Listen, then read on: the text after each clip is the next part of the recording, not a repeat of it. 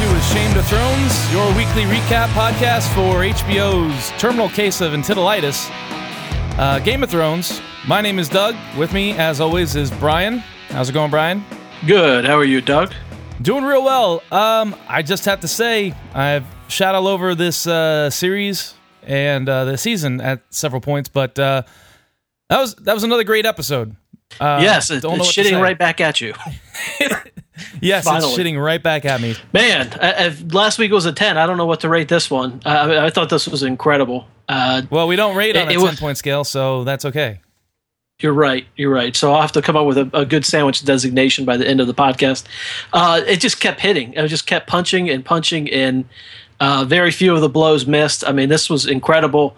And it was more of the intrigue that makes this fun instead of just smashing. So, man, if last week wasn't your favorite episode, then this week certainly was. Right, and you're absolutely right. I've complained the entire season of the lack of intrigue, how people are just getting stabbed literally in the back instead of figuratively, or no one's using guile. No sonic booms are happening. Yes. But we get all of that. This episode, we get very little magic as well. Mention of the White Walkers, but still, it just seemed to be very satisfying. Now, the only criticism I can give it really is they just blew their load on this episode. So much happens that it makes the rest of the season seem like, what are they doing? What were they doing? They spun their wheels a lot, and well, they were building to this. They were building to this. So, I mean, if that's what they want to do, congratulations. But there were some hard to watch episodes in this season. So I feel like if they not too many, there were a couple. But yeah, right. These are nitpicks. This is a great hour of television, hour and 20, hour and 15, whatever it turned out to be. Yeah, I have a few complaints, but having said that, let's go complain about this. So where do we start first? We open to everyone that is going to be participating in the trial of Loras, or the other trials, I guess, scheduled for later that day on the docket. Everyone's preparing to go to the Sept. We see Cersei dressing in black, which I think we can refer to her now as Darth Cersei, based on her outfit. Seems appropriate. Yeah, we see the High Sparrow putting on his burlap sack and Tommen putting on his tiny crown. And but really incredibly shot. It's the combination of the piano music transitioning into the cello while everybody's preparing to go to the trials. Really, it was incredible. Then it goes to the Sept, and everyone's filing in, preparing for the trial of Loras. See Loras scared in a cell, and eventually he makes his way over to the Sept. And it's cut into between this. It's a number of different shots, almost a montage. Yep. You see Pycelle. He's just finished up doing what Pycelle does. Yeah, and he ain't paying hoes until he's ready to pay hoes. Oh no, hoes pay him. So then a little kid comes up and presumably asks him to follow, which he does. And then we cut back to the Loras' trial, and apparently Loras has taken a plea deal. He's confessed all of his crimes, abandoned his name, is joining the faith, and it was pretty funny the shots of Mace in the crowd. He was not happy about the thing. Yeah, poor Mace. Yeah, so it was a real tension builder going back and forth between all these different shots, and you knew something was coming, right? And so so we see cuts back to both the Lannisters still in their chambers, and right when Tommen's ready to head to the trial. Robert Strong will not allow him to go to the trial, and that's the moment I knew it was fucking on. Well, I knew right it was there. On at the beginning when they were doing the montage, and everybody was getting ready. And like you said, the High Sparrow's putting on his burlap sack like he always does. Marjorie's putting on a beautiful gown just like she always does. Tommen's putting on the same crown, but Cersei is wearing something completely different, which that should have been some clue that shit was going to go down. And then yes, when we had Robert Strong, or as they still refer to him, Sir Gregor Bar Tommen, you knew shit was definitely going down, and you should have gotten excited, because I sure did. I had the inkling up until that moment, and then that moment, everybody's going to burn. Yeah. So at some point, Marjorie realizes that. Before that, she starts to argue with the Sparrow very publicly, I thought, over whether he had overstepped the terms of their agreement. She's like, you didn't have to humiliate him, because not only does Loras agree to whatever, he confesses his sins, he joins the faith. So that means he gets a gang tattoo right in front of everybody. And Yep. Marjorie disagrees with it, but they have this argument, and everybody in the court seems to be looking at them and watching this happen. I found that odd, and it continues later.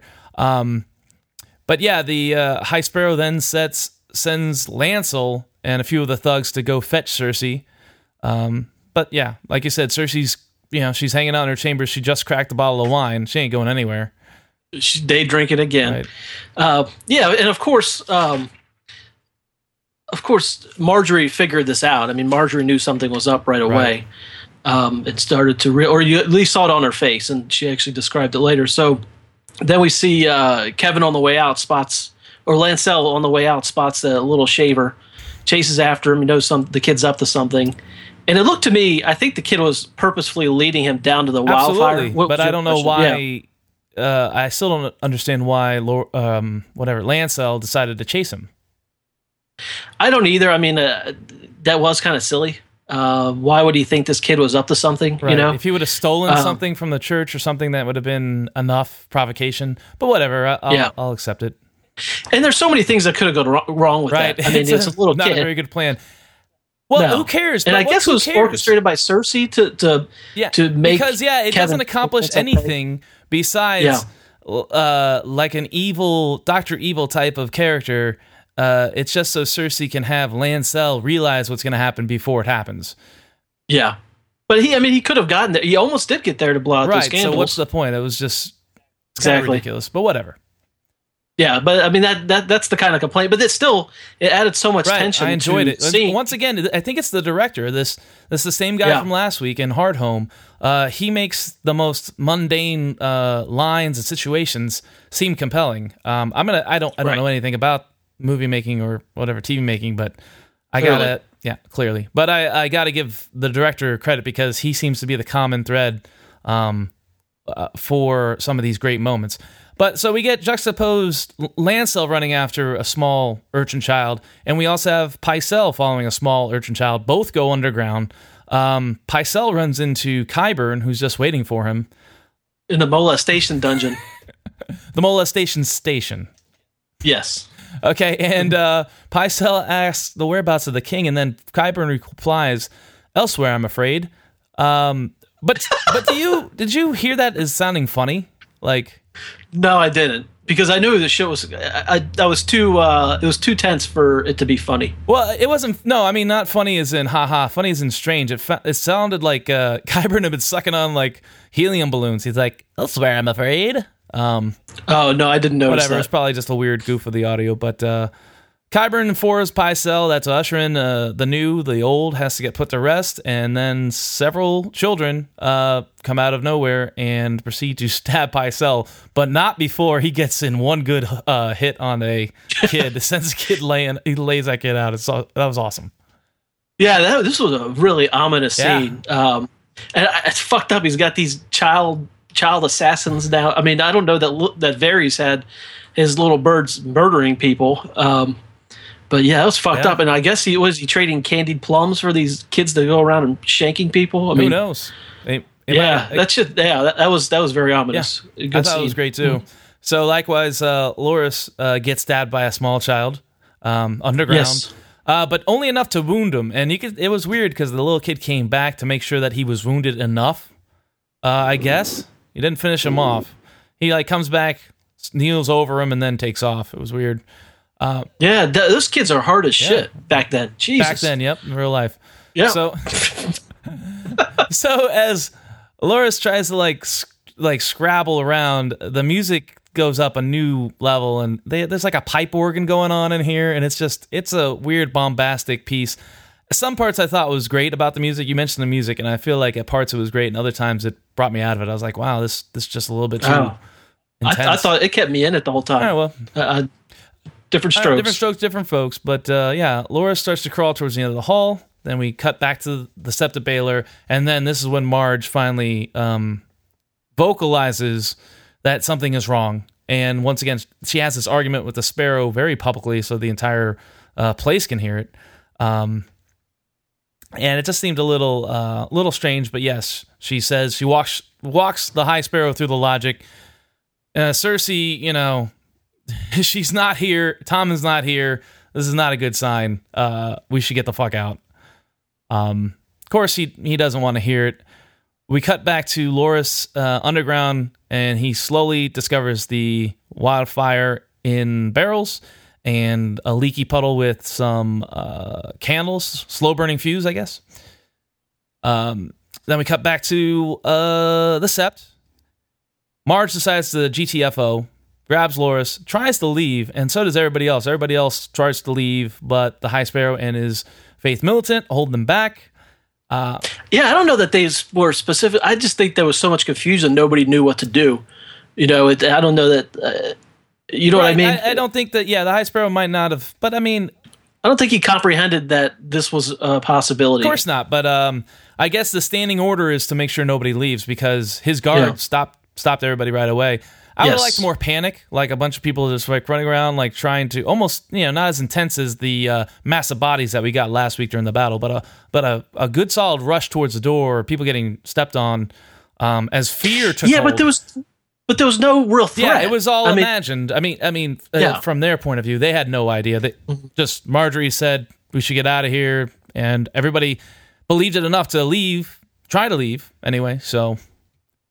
Yeah, there was an incredible tension switching between Kevin and the Sept, Loras, Lancel. Right. Yeah, too many. I got it. Yeah, so much. There was a ton of tension because you were wondering, is he going to get there in time? Is this going to explode? And at the same time, is Marjorie going to be able to exit in time to get out? I mean, there was moving pieces at the same time that were really create a lot of tension. I thought it was just incredible. It was, and sure enough, the wildfire catches. Lancel's the first one to see it and gets instantly disintegrated.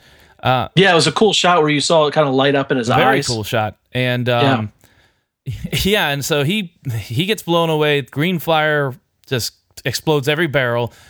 They cut to the inside of the Sept, and there's a rumbling, and everybody's looking around like, oh shit. And then, green flame erupts from beneath. The High Sparrow is roasted, and the whole building explodes outwardly in an amazing, beautiful fashion. One thing I really liked about the explosion of the Sept is like the collateral damage. All these bricks from the stone are going everywhere, fucking up other buildings. People on the street are eating it. The bell, smashes somebody.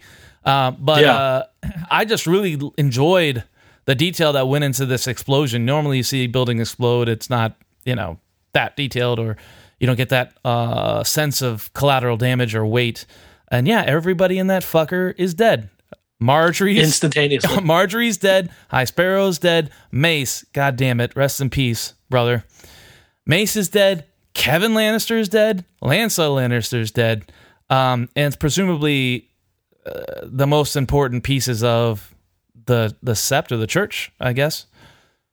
I would think almost all of them. Right, you would think all the ones at least in King's Landing. And I'll bring this up again as we get later towards the episode, but I was under the impression, at least in the books, that this whole movement with the High Sparrow is just one symptom of a popular uprising with the common people becoming more religious.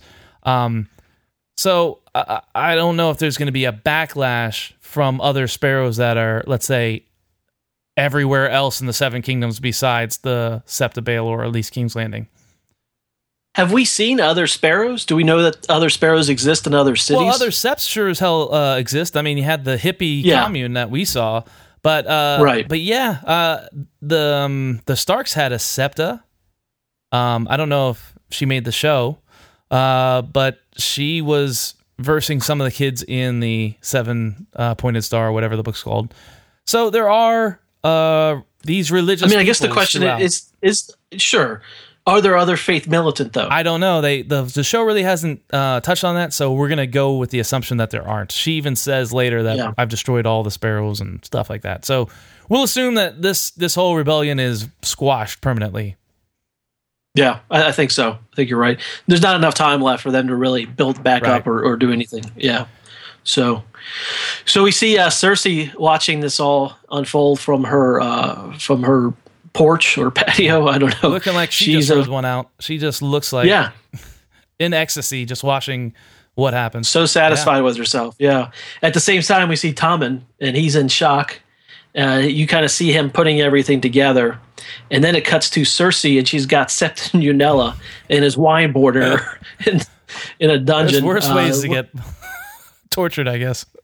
Yeah, it almost looked like the like a dungeon from Pulp Fiction.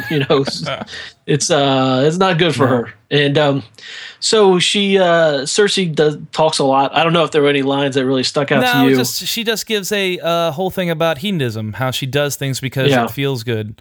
And that's fine if you want to kind of compress Cersei down to just she's hedonistic. But I feel like amongst that hedonism is pride or, some kind of, absolutely. Will towards power that hedonism doesn't cover. So she might say she's purely hedonistic, but that's fine.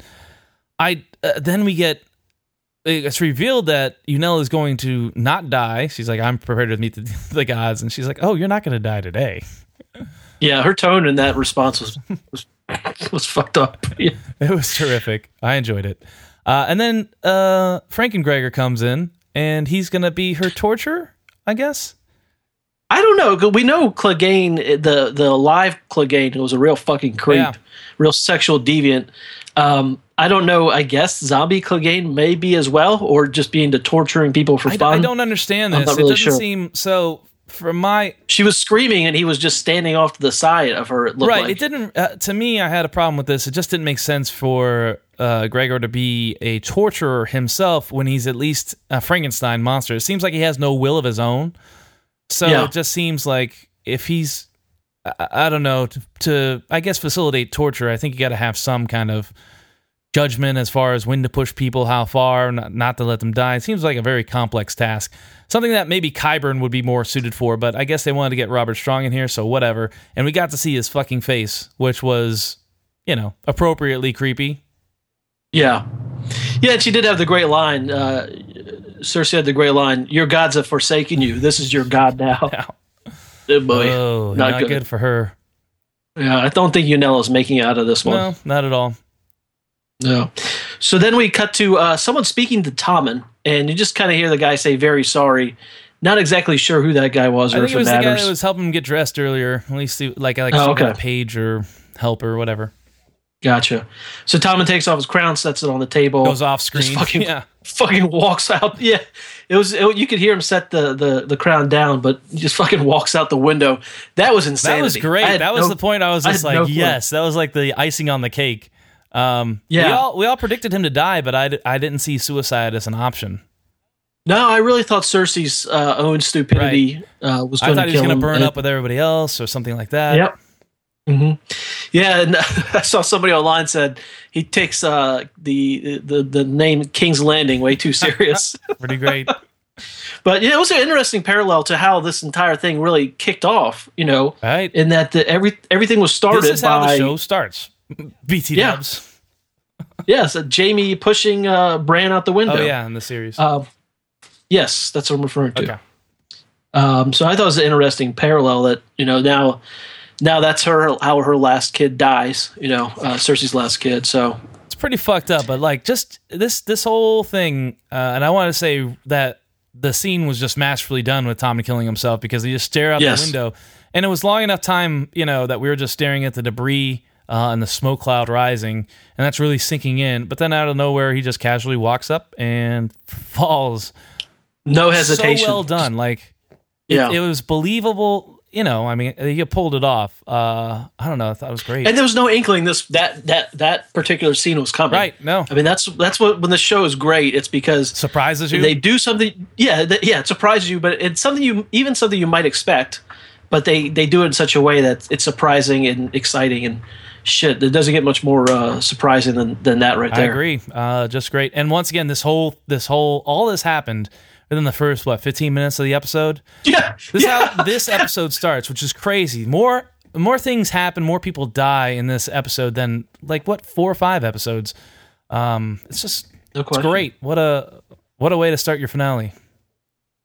Yeah, and then we go to gosh, it's just scene after scene in this thing was balls to the wall. But so we go to even like just the character development of the people talking, like the next scene. I don't know what it was. Maybe it's the director, but everything to me was interesting in this episode, with one or two minor exceptions. But so we go next to the McPoyle family feast, and they're celebrating the union of the Freys and the Lannisters, and you can see Jaime just doesn't give a shit about the Freys, and he realizes what trash people they are. So you find out that Edmure's back in a cell, and old man Frey comes in to speak to Jaime directly. Not before we get some banter with Bronn complaining about how all the women want to fuck Jaime.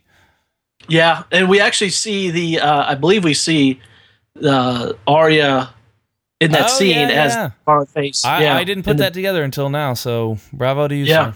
That is absolutely right. So after some back and forth, the Bronn back and forth wasn't as fun this time. I don't know what. A lot of it seems forced this whole season, the Bronn thing. Yeah, and it was just, Jaime sends him off with some of his runoff to go get laid so we can have this private moment with Walder Frey. Walder Frey is full of himself. Basically just talking about here we are, two Kingslayers. Tries to... that's the point of this whole thing is Walder Frey, who Jaime loathes, and, obviously he hates him based on his, attitude and body language, finds him a loathsome creature, and Walder Frey is comparing them together as if they're both Kingslayers, basically trying to find a commonality. I'm just like you. And obviously Jaime doesn't like that, so he, curtly tells him that if the Freys keep fucking up, they can be replaced, essentially. That's basically it. Yeah, but I think there wasn't much to the scene other than that, but I do think that combined with what happens later in this episode, Jaime realizes just how shitty he's been, or what the shitty path he's on, or how much potential he's spoiled. And Frey, I think this scene pointed some of that out to him. Right. And also, this whole thing, the whole River Run thing, I think now, in retrospect, I mean, the only thing it really served to accomplish was to kind of get the Freys back in the mix, but also to get Jaime out of King's Landing, right? So that the whole wildfire thing can happen. And it ended so quick, so Jaime can get out of there before Jaime wasn't at the Twins or anywhere, right? So he can arrive back at the correct time. But I mean, that's all it was. I mean, I think we discussed that as probably what it might be because it was so silly in the moment or pointless in the moment. But it does fit in the larger narrative that they put together over the course of the season. Yeah. So do you agree that this is probably setting Walder Frey up for what they do every time when somebody's about to die, a big character, they make you hate them or remind you why you should hate them, I guess? Yeah, they do that a lot.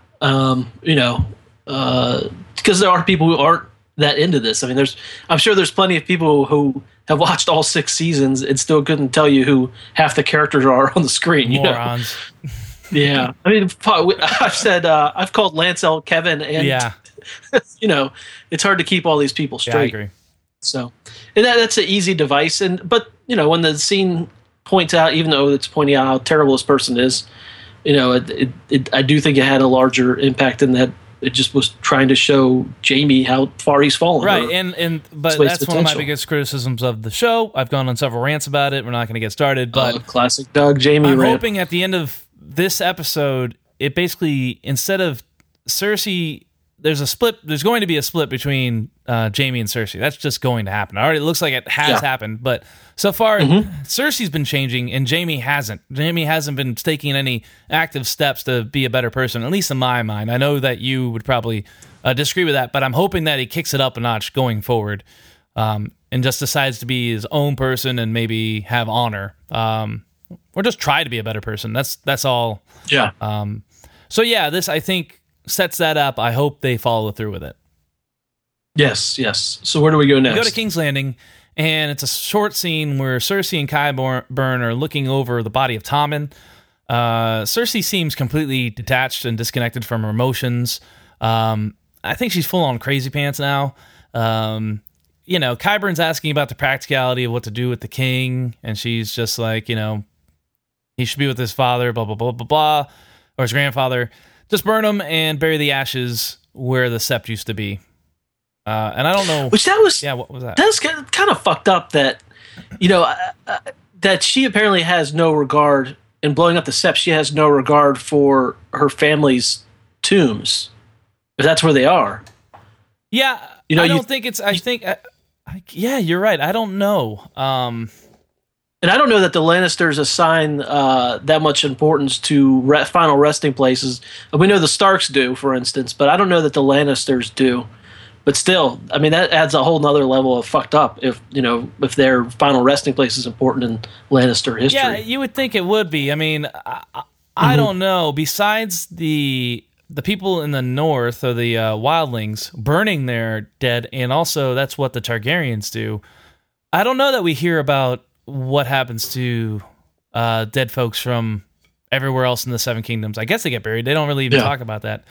So yeah, I just feel like this is a nice little scene, just showing you that, Cersei's moment of triumph is actually, the moment where the prophecy has come true, that she's lost all her kids, and she's waiting to die. I'm sure she's gonna get, So I feel like she's really, instead of hedonistic, she's just nihilistic at this point, and I feel like she doesn't really care about anything. No, and it's another one of her plans screwing up. I mean, she thought she was going to kill him. Yeah, and even if she'd been like 10% smarter, why wouldn't she go there? I mean, I don't know that she would have go to where Tommen was. I don't see why. But she hadn't spent a lot of time with Tommen. Period. I know that a lot of that was the High Sparrow trying to keep him away, but at the same time, yeah, she should have been with him, explaining what's happening. She should have had him on suicide watch. No question. Yeah, like an apple factory, just the suicide nets to catch them. Put out the nets, sure. Jesus Christ. So, anyways, we go to Gilly and Sam arriving at the Citadel, and it was funny that Sordas is like as big as Sam or as tall as Sam, and it's not like it's hidden. Like, what's in the thing? We know exactly what's in the rags. The sword I stole from my daddy. And why isn't his dad written him down by now? Well, I mean, this is the next time we've seen him, so how the show doesn't. Yeah. Time means nothing to the show, so this could be like the next 2 days later or whatever. Yeah. We have no idea. But still, they're traveling on the back of an apple cart. I don't know why his dad with horses and shit couldn't have caught up to them already. That's true. But who knows? So it's an incredible shot when they jump off the apple cart and they're walking up to the Citadel, and you see the Citadel in its glory, and it's also just got ravens coming out the ass. And those are the white ravens, which we find out later are a symbol or a transmitting the message to everyone that winter has started. Officially, yes. Yeah. So we see Sam in the reception area talking to a sassy receptionist. And Sam's really Samming up in this scene. I mean, he's, might as well be Mr. Bean in leather. So they haven't heard of him at the Citadel, and the receptionist says they'll have to wait and speak to the Archmaester. Right, because basically everything that Sam tells them doesn't match their records. Hasn't been recorded. Yeah. They don't have the change of the master or the change in the commander, so. Right, and I think Sam in early seasons, he released the ravens or let ravens get away a bunch, so I don't know if maybe that's his own fault. Perhaps. Yeah, so the receptionist says that Sam could go wait in the library, but of course no women and children are allowed back in there. And he just abandoned her for like, books. Sorry, I gotta go. Yeah, all this shit about we'll never be apart, and then as soon as he hears, "Oh, cool library, see ya." I'll only be a minute. Yeah, books before hoes. So he goes into the library. That was a really cool looking. It was a cool looking shop, but at the same time, I was just like, "This looks like the fucking Mines of Moria. This just doesn't look like it looks too fantasy. Like you could have added scale without making it seem." Like impossibly big. I didn't have any problems with it. So there you go.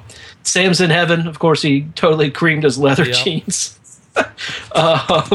So that's about it in that scene. So this didn't really add much to the episode. Yeah, I think it was just checking in on him. But you're right. I don't know if he would have. I was hoping that he would find like a book, like How to Defeat White Walkers in 20 Quick Steps. Something like that. Something that would be germane to the plot or let us know what's going to happen with him in the seasons to come. I guess some people thought he would just have to like come back to the wall right away and just like hire a maester instead of becoming one himself. But I guess he's doing it, so we'll see how this plays out. But yeah, I don't know how this is a really out of nowhere thing. Even Arya, who comes back into play, she comes back in relation to what were the other threads that we have going on already. So yeah, well, and the thing is, this scene was kind of pointless, but it did allow a moment for the viewer to breathe, I agree. which that was needed in this episode with the amount of action. It allowed us to check in on him, and I think that they had to check in on him because it had been a little while in the series, and presumably he'll play an important role in the wars to come, although we're not sure what that will. Yeah. Because, unless he takes a speed reading course, or I don't know how he's going to get all of his chains to become a maester. I have no idea how long that takes. It seems ridiculous. Right. I saw somebody online joke that it would be funny if he saw Jorah over in like a self-help or like how to hear looking at great skill treatment. Yeah. There you go. All right, so then we go to Winterfell, and Jon's whining about being a bastard to Mel when Davos comes in and confronts her about burning Shireen. Mel instantly starts to distance herself from the crime, saying what happened to her. Davos adds what happened to her, and she says he burned her at the stake, trying to distance like it wasn't her idea. Yeah, was she even referring to Stannis, or was she referring to like the actual guy who tied her to the thing? Yeah, exactly. Where does the blame lie?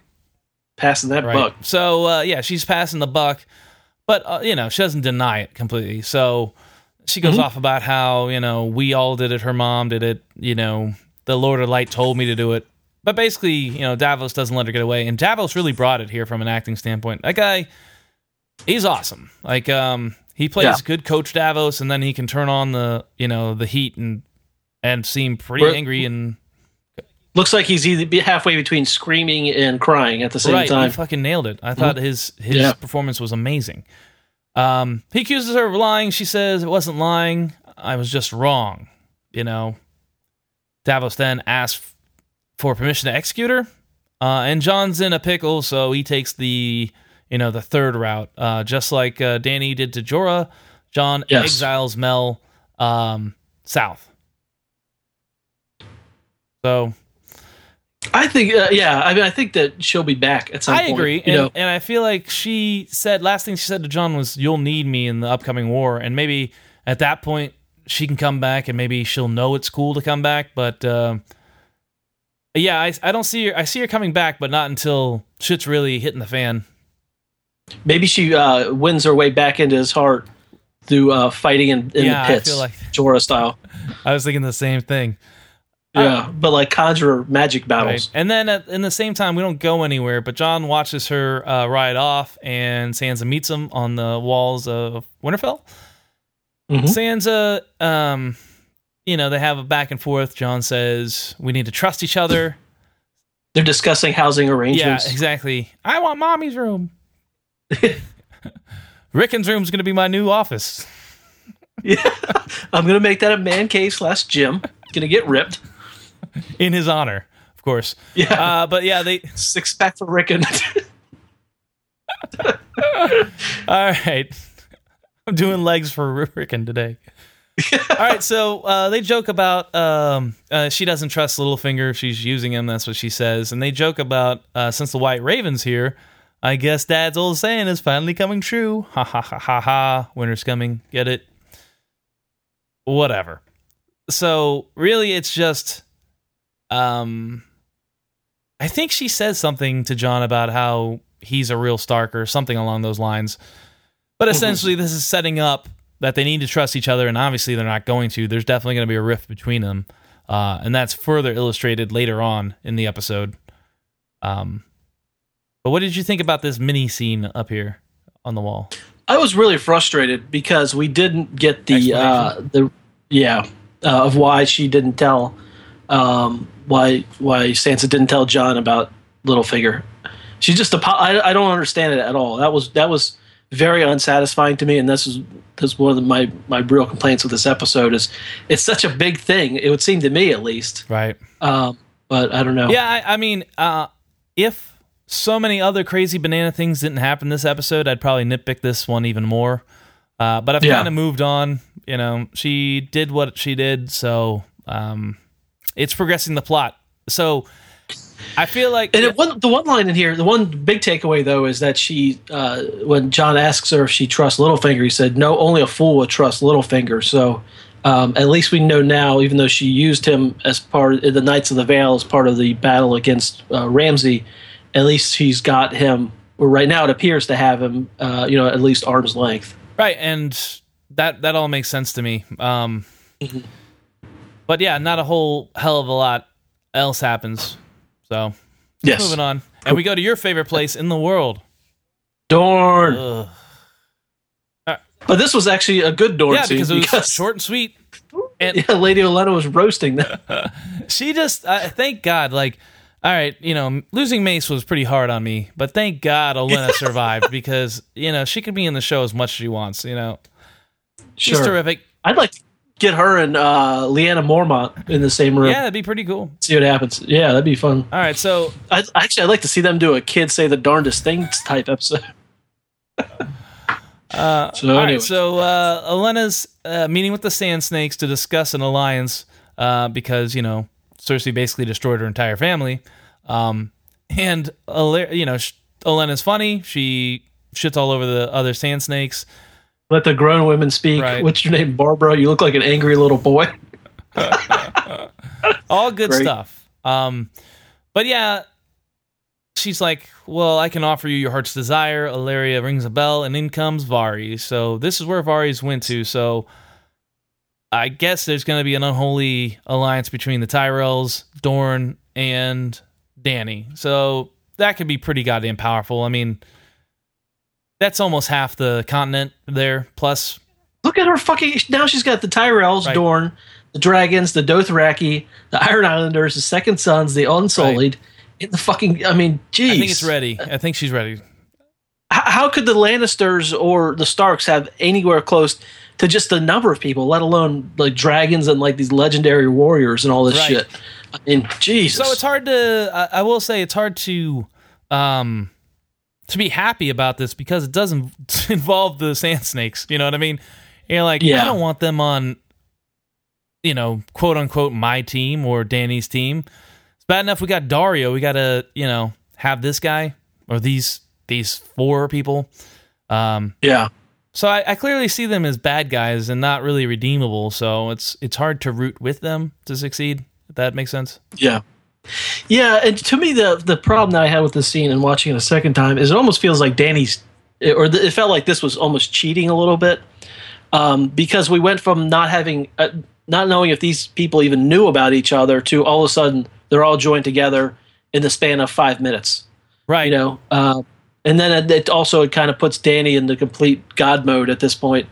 Right, but like I said, I think I'm going to still read the books for the detail and the intrigue. What the show can give me is moving along the plot. Just give me the plot points. Take me from point A to point B to point C. And I feel like this is accomplishing that, so I'm okay with it. Okay, fair enough. Yep. All right, so then we go back to Daario and Dany and Meereen discussing the plan. Yeah, this one was a little snoozy. Dany's leaving to go to Westeros, but she's dumping Daario at the same time. Leaving him behind to rule over Meereen and set up the government, which, God, this douchebag's going to be in charge of them setting up the government. Doesn't seem like a good idea, does it? No, it doesn't. And she tells him she can't take him over there as his lover. She may need to marry someone in Westeros. Daario says he loves her. Dany rejects him. And, I did kind of feel bad for him here because he didn't get any farewell sex or anything like that. He could have at least gotten a goodbye handy, So that was a little handy while she escorts him out. Yeah. Never forget me. Squeak, squeak, squeak. Then it goes to Dany leaves him and goes to talk to Tyrion. And as Daario actually said in the prior scene, Tyrion came up with the dwarf. Yeah, so Tyrion more or less was behind it. They engaged in some exposition for why she had to do it. But it's clear that she's taking his advice, doing things that she probably wouldn't have done without him advising her. Right. And it was funny that she says that she admits that she feels nothing about dumping Daario now. All this culminates after a lot of back and forth. with Dany naming Tyrion the Hand of the Queen, which was very interesting. It was really the path. We talked about this a little last episode, but Tyrion's path to where he has done so many good things, gotten shat on. Now he's finally receiving some recognition from those he's trying to work for and help. So, again, not a lot of action here. We probably needed the breather and some good character development and some good acting between these last two scenes. Yeah, I think I guess the important part for me was not only Tyrion becoming Hand of the Queen, was also how Dany says she feels nothing for breaking up with her summer fling Dario. It shows that she's willing to do whatever it takes to accomplish her goal, which kind of dehumanizes her a little bit, I guess. But at the same time, if she wants to, rule essentially half of the world, that's the kind of shit she's going to have to do. Yeah. Yeah. I mean, she could have taken him with her. I agree. Really exactly. He's gone. Thank God. Whatever. Yeah, exactly. Hopefully he won't be around maybe he'll be gone for one season and they'll recast him for the last season. I don't know. I do want to see Jorah, though, make fun of him for getting dumped. Oh, yeah? Yeah, that'd be pretty awesome. Smell my stone finger, buddy. Yeah, Jesus Christ. Okay. So then we go to the twins, and Walder Frey is eating alone for some reason in his big hall, and asks where his sons are. And a servant girl comes in with a pie, and puts it in front of him. And she's like, "Oh, your sons are here. Where?" "Here," and points to the pie. He looks in. Uh-oh. There's people in the pie. We see like a toenail or something. So we get the Frey pie, but I feel it's a little unsatisfactory because he didn't eat it. Like, what's the point of feeding Walder Frey his own sons if he's not going to at least take a bite? Yeah, I guess I didn't notice. I mean, I know he didn't eat the whole thing, but I didn't notice that whether he took a bite or not. I went back and watched specifically. Yeah. So yeah, that's kind of stupid. He only half rat kingdom. Right. And once again, I think this is trying to minimize Arya being a terrible person, but she cut these people up and put them in pies anyway. Might as well go hold the 9 yards and have like Walder Frey, take a big bite out of the pie and go, "Ooh, what's this?" and then pull out an earlobe or something. I don't know. It would have been nice, and I would have liked to have seen her. Like, how many Freys did she kill? Just the two sons and Walder? It's just a lot of questions here. But regardless, the logistics of it didn't make any sense whatsoever. Let me just go through the scene, and then we can diagnose it further. So, the servant girl turns out to be Arya. She says, "My name's Arya Stark. I want you to know that the last thing you'll see will be a Stark smiling over you as you die." She gives him the little Inigo Montoya. Right. He tries to get up. She pulls him back, slits his throat, and I really love how she looks. The look on her face, the creepy smile. She's just like watching for a while, and you got to see like he bled out for a good it seemed like a full minute. I really enjoyed it. I thought it was good. Yeah, the Rat King part of it seemed like complete fan service. It definitely was to book readers because it wasn't necessary in the scene. And I don't know that anybody, if you were just watching it and didn't know what the Rat King thing was, which do you want to tell everybody what the Rat King? So we need to come up with like a very like a music cue, so we can go into the book lesson when I do this. So essentially, this whole feeding people to each other, this what they call a Rat King pie or whatever it's called. In the books, it's a story. Bran hears it from old Nan about a guy who was angry at another dude and invited him into his house, killed his children and baked him into a pie and fed it to the father.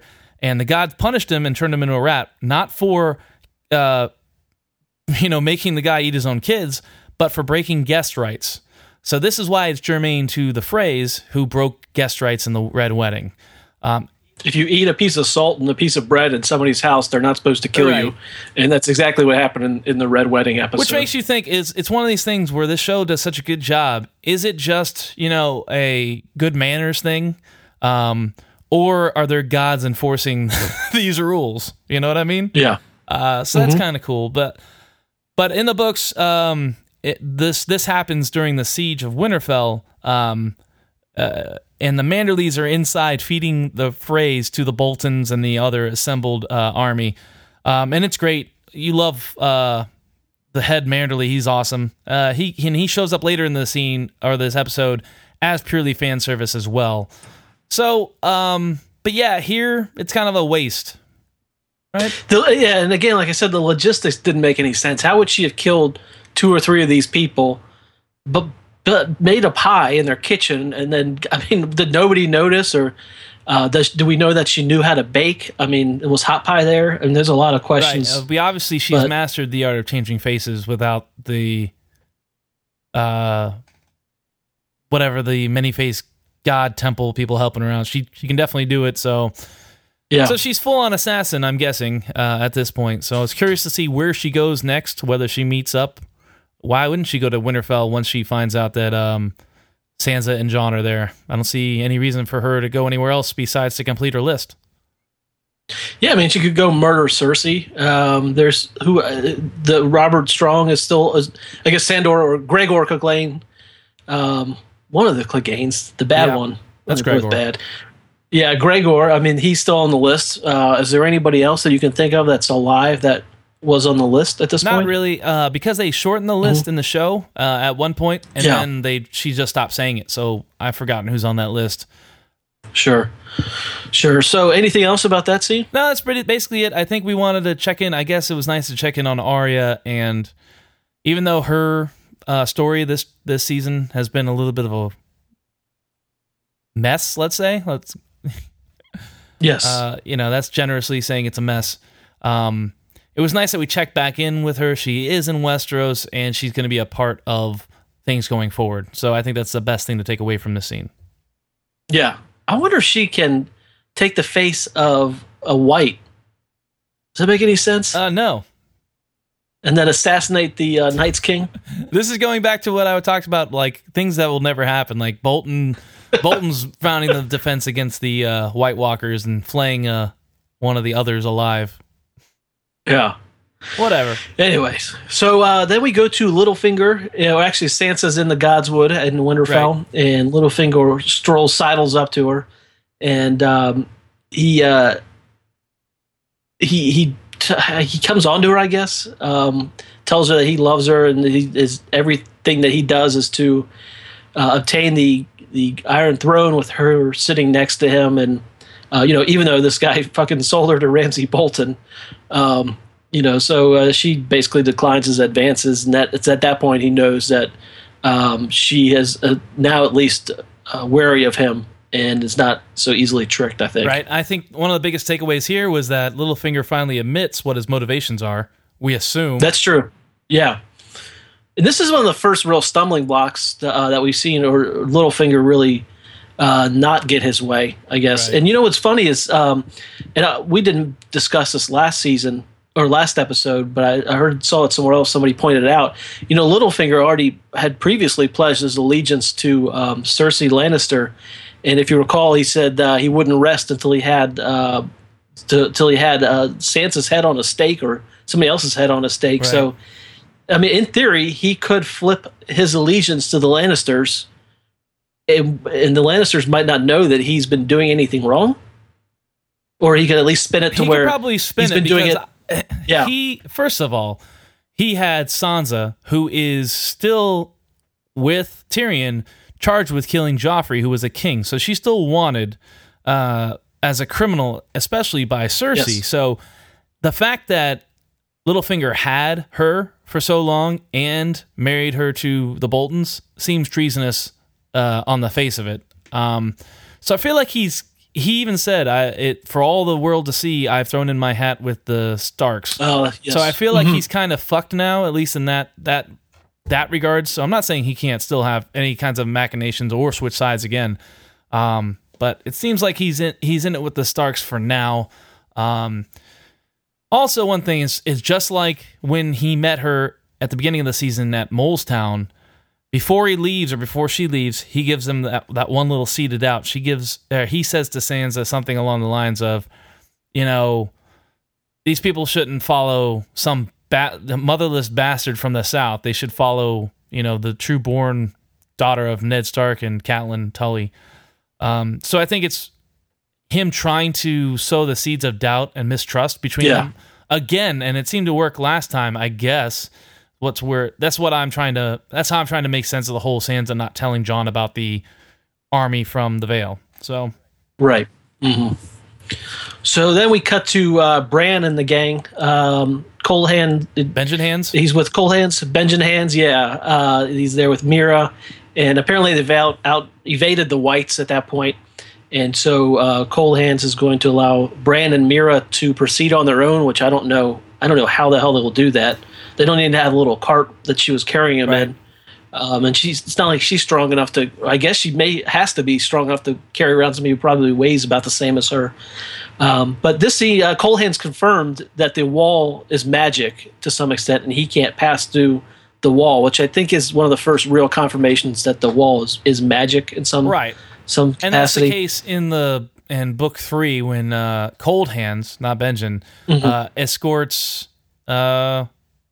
Sam and Gilly. They were north of the wall, and this is when they were coming back from Caraster's Keep. This is how they got through the wall. Is Cold Hands led him to the Night Fort, basically a fort along the wall, and got him through, but he couldn't come across it because of magic. But yes, it acknowledges that the wall is magic, but Benjen Hands says something specifically. He said, the dead cannot pass as long as the wall stands, which is, once again, very ominous that the wall isn't going to stand for very much longer. Yeah, I guess, is Bran going to fuck it up? Who knows? We'll see. Because that's the only thing. There's in the books, there are legends of like horns that will knock down the wall. I don't think you ever know if those are real or not, or if that's kind of a fake thing. But it looks like it's going to be Bran potentially brings down the wall. Right, and if that happens, it's going to happen soon. I don't see why it would take very long if he's marked. And I don't know what the hell that means. The show really hasn't told us what that means by being marked. The only thing we know about being marked for sure is that you can ground pound past past the defenses of somebody who's marked. Really, that's about it. So if he's the only way for them to get past that wall, why the fuck does he just kill himself? Well, I don't know if he knows that. He could be ignorant of the whole thing. It wasn't like... they explained it to him, so he could just be ignorant. Yeah. Regardless, it just seems ominous. The wall is definitely coming down somehow. Sure. But, after Benjen Hand leaves, Bran decides to jack into the tree matrix. Yes. Back to the Tower of Joy, and it starts out with the where the old or young Ned is on the stairs and stops and turns around and looks, and you notice this time Bran didn't yell. Right. So that to me was a confirmation of that the past is written, as the Three-Eyed Raven has said. Or we heard it from Ned's perspective instead of Bran's perspective this time. And Ned heard like a faint whisper. Gotcha. That's possible. That's how I took it. So then Jon rushes up the Tower of Joy and busts into a room, and he finds his sister, Lyanna, in bed, blood everywhere. Obviously, she had a troubling labor. It almost looked like she had a C-section because there was so much blood, but I'm sure it was just a messy delivery. Who knows? Baby was upside down or something. We don't know. We just know that she gave birth, and I don't think that's even confirmed to the audience until later we hear the baby cry. But anyway, Ned sees her. They talk about how much they miss each other, how she's afraid to die. Then she starts whispering in Ned's ear, and I really, for a second, I was just like, you fuckers. If you do not do this reveal right now, I'm going to fucking flip a switch. But we do get the reveal. We get, just snippets, something we hear, if Robert finds out, he'll kill him. He has to be protected. Please protect him. Promise you hear me, John. Ned. Yeah. Mm-hmm. So we get the confirmation that somebody hands Ned a baby, and she's saying, protect him, promise me, Ned, promise me. And this is the confirmation that R plus L equals J. Rhaegar plus Lyanna equals Jon Snow. So it's confirmed Jon Snow is a Targaryen. Dun dun dun. Yeah, Stark Targaryen. Yeah, Starkarian. Yeah, they were really screwed with you on the whispering part. I was about ready to get up in arms too. Yeah. And although it was confirmed, I don't know that this was as satisfying as I thought it was going to be. Because now we've got this thing that we all knew. So what's the impact in the show? And there obviously hasn't been an impact, and there won't be an impact until Bran shows up, I guess. Because Bran's supposedly the only one who knows. Right, and then anything in the crypt that might have confirmed it, I don't know why they would do both things. That doesn't make any sense. Nope. So we have to wait till Bran and him meet up, but it's going to be a mess. And then once again, what does this mean to the story? Why, or at least from Bran's point of view, Bran's gathering this knowledge. What is he going to do with it besides just tell Jon? And he didn't have to, go thousands of miles in the snow to learn from a three-eyed raven. Three-eyed raven could have just told him. You know what I mean? Like, he should have just got a raven in the mail. Send him a your half brother Jon is really a Targaryen by way of Rhaegar, and your aunt Lyanna. Good day. I hope it's warm down there. Love the three-eyed raven, and that would have been it. YL. P.S. Send elf bombs or whatever those things are. Elf bombs. Elf bombs. Oh, elf bombs. Yeah, the Children of the Forest bombs. Sure. So I agree. It was almost such like a not reveal that I wish they would have done it earlier in the season. Yeah. Well, and they tried to screw with us, with the whispering, which was good, and it did raise some tension. But ultimately, this is what we expected, and there wasn't a twist, and it's good it happened. But I don't know. I just something left me wanting about this scene. Yeah, I think it would have been good if we would have got. But hey, this something like make him the king one day, Ned, or something like. There was all sorts of what did Ned promise? And, the promise was just to raise him as his own, which was the presumed promise. And that basically is the same thing, or just protect him is what actually got said. But you're right. I wish there would have been some more context to what'll come of this or what it means. Yeah. But yeah, so it's confirmed now, guys. And by the way, spoiler alert, if you guys haven't read the books or seen the rest of the show, it will be ruined for you. So it's obligatory spoiler warning. But yeah, let's go ahead and start. It's right on time this time. Dunce. But so start imagining Jon Snow riding a dragon. So that's going to happen. He's a Targaryen. The only one, if the dragon has 3 heads, the third head, the best candidate is Tyrion. But that hasn't even been touched on. Like, Tyrion's parentage isn't even like a mystery. We just presume taken that he's Tywin's son. Yeah. There's been no intrigue as far as his lineage, but I don't know, because you think that Tywin, if he had any excuse to get rid of him, he would have gotten rid of him. I always took it as is the Severus Snape kind of twist in Harry Potter, how he was in love with Harry's mother but hated Harry's father, so he's kind of like took care of Harry but made his life a living hell. So I kind of feel like that's what Tywin did. He's just like, he hated, every time he saw Tyrion, he loved him because it reminded him of his wife that died, and he hated him because it reminds him of the piece of shit that is his dad. So yeah, that's how I took Tywin, but that's more to come. This is all, speculation, which we'll do a lot of in the next episode when we recap the whole season. All right. So then we go back to Winterfell, and the transition here is the baby in Ned Stark's hands switches over to Jon Snow's face.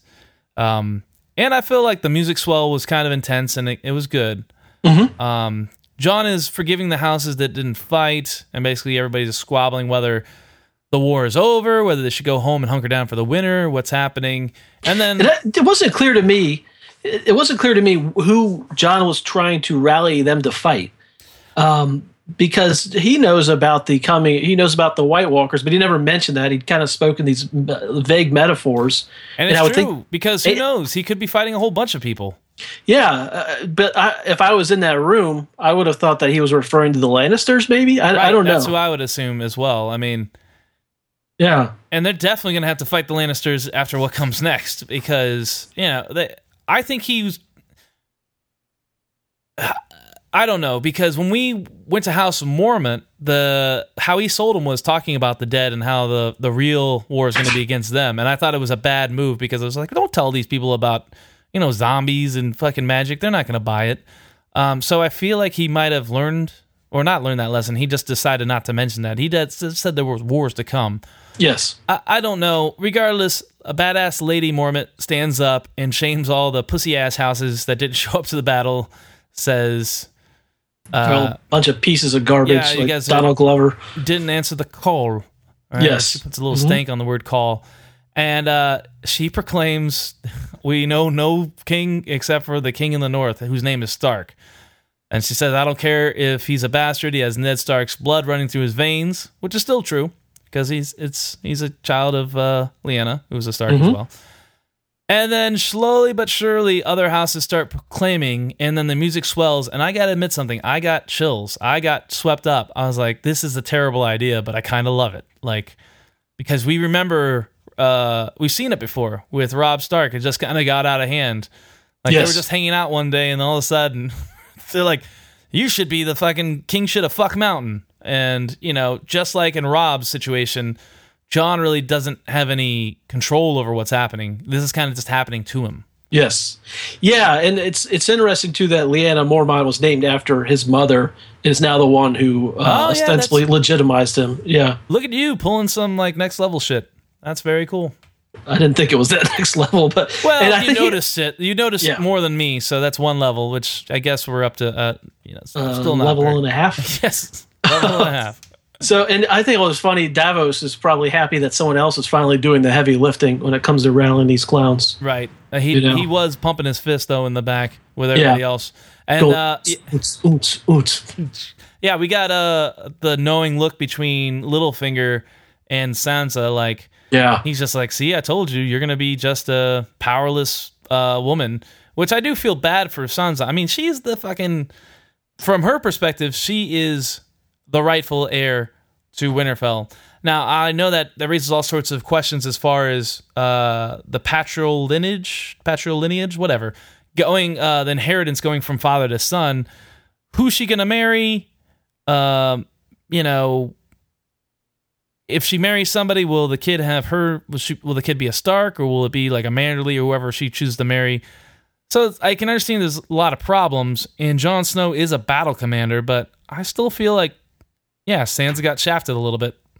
I don't know. I didn't really pick up on that as much. I thought my interpretation of it was that Sansa was okay with giving up the crown or so. I mean, I didn't really pick up that. I think so. I think she is okay with it, but I think it's that little seed of doubt that Littlefinger sowed earlier that's rearing its ugly head. That's the only thing It doesn't look like she's overwhelmingly against this at all. No, I thought she seemed happy about it, despite Littlefinger trying to make her think that, oh no, you should be the queen.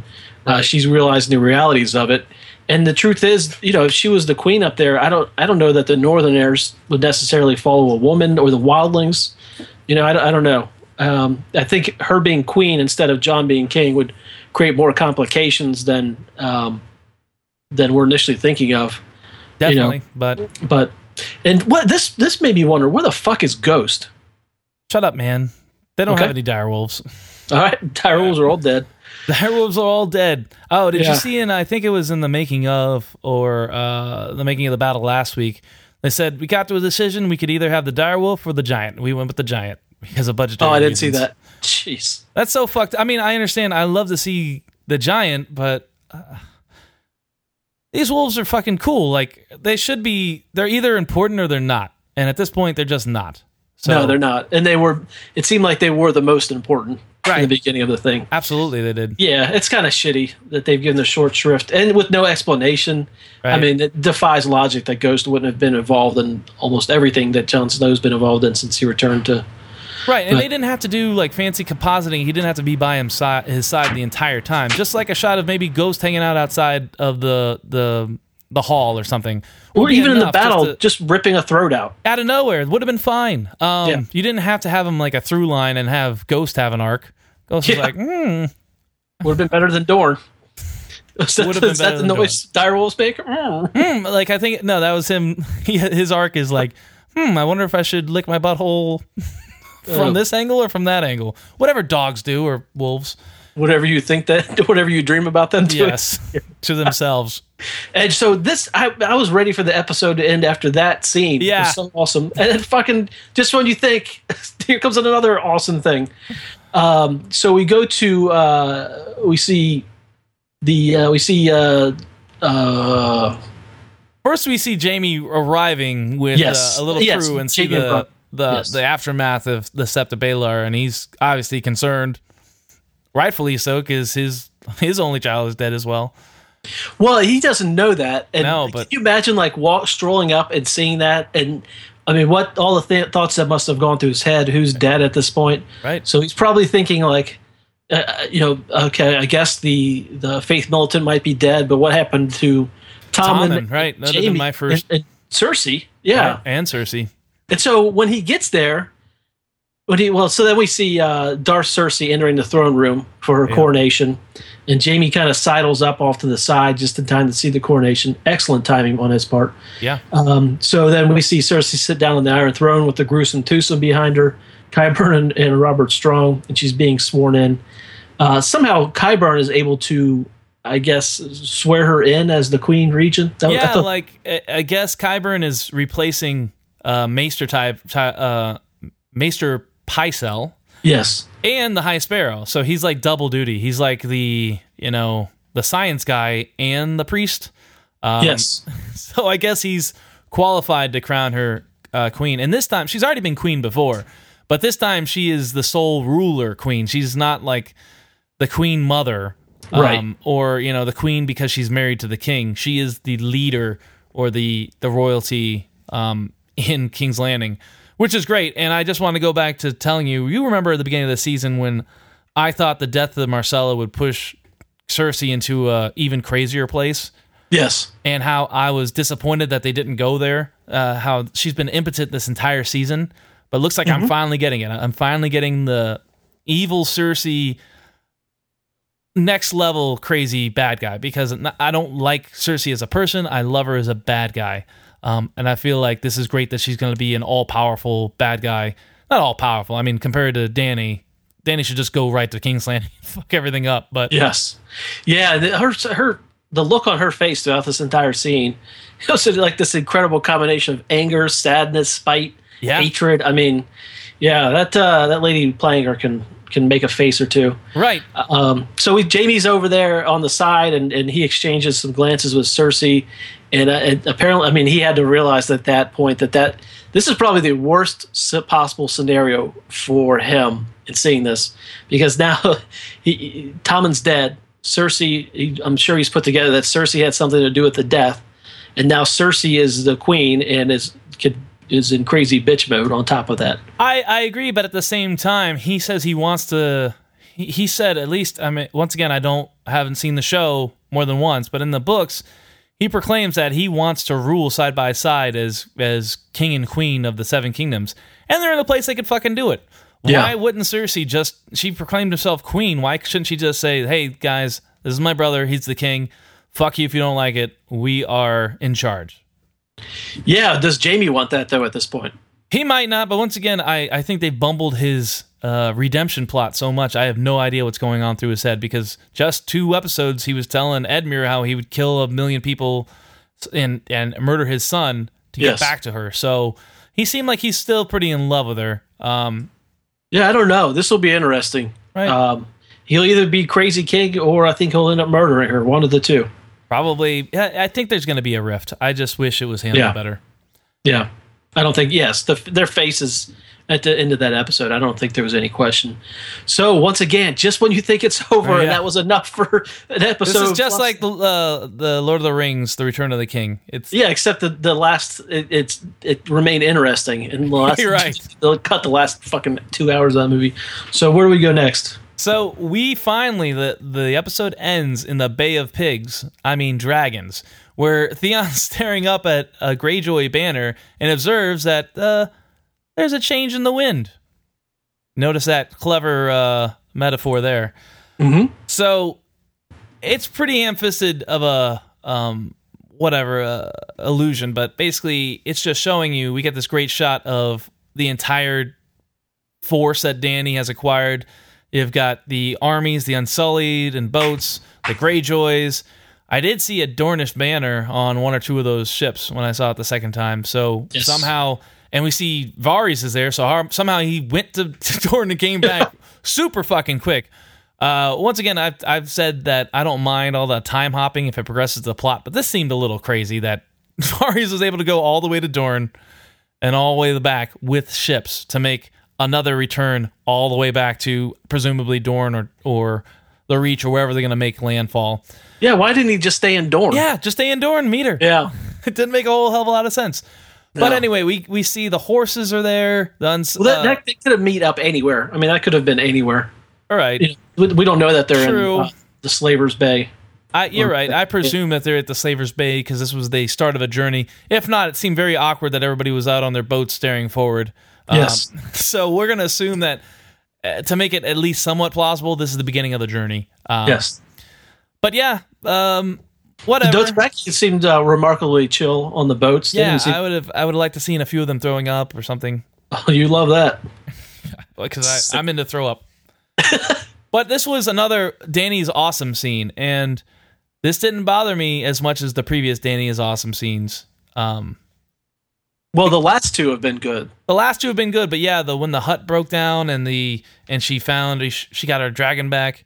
It's the prior 28 that were garbage. It's just too much. You can't go to this well too many times. But yeah, what this all means is she's finally going to Westeros, assuming she doesn't get sidetracked. she goes on a few side quests. Right. She's like, I'm going to get 24 gold by going into a cave. This just shows us that the show is going somewhere, and it finally feels like the show is wrapping up. Like these storylines are starting to converge, and the entire series is coming to a close. It feels like this is like how it's going, the beginning of the end, let's say.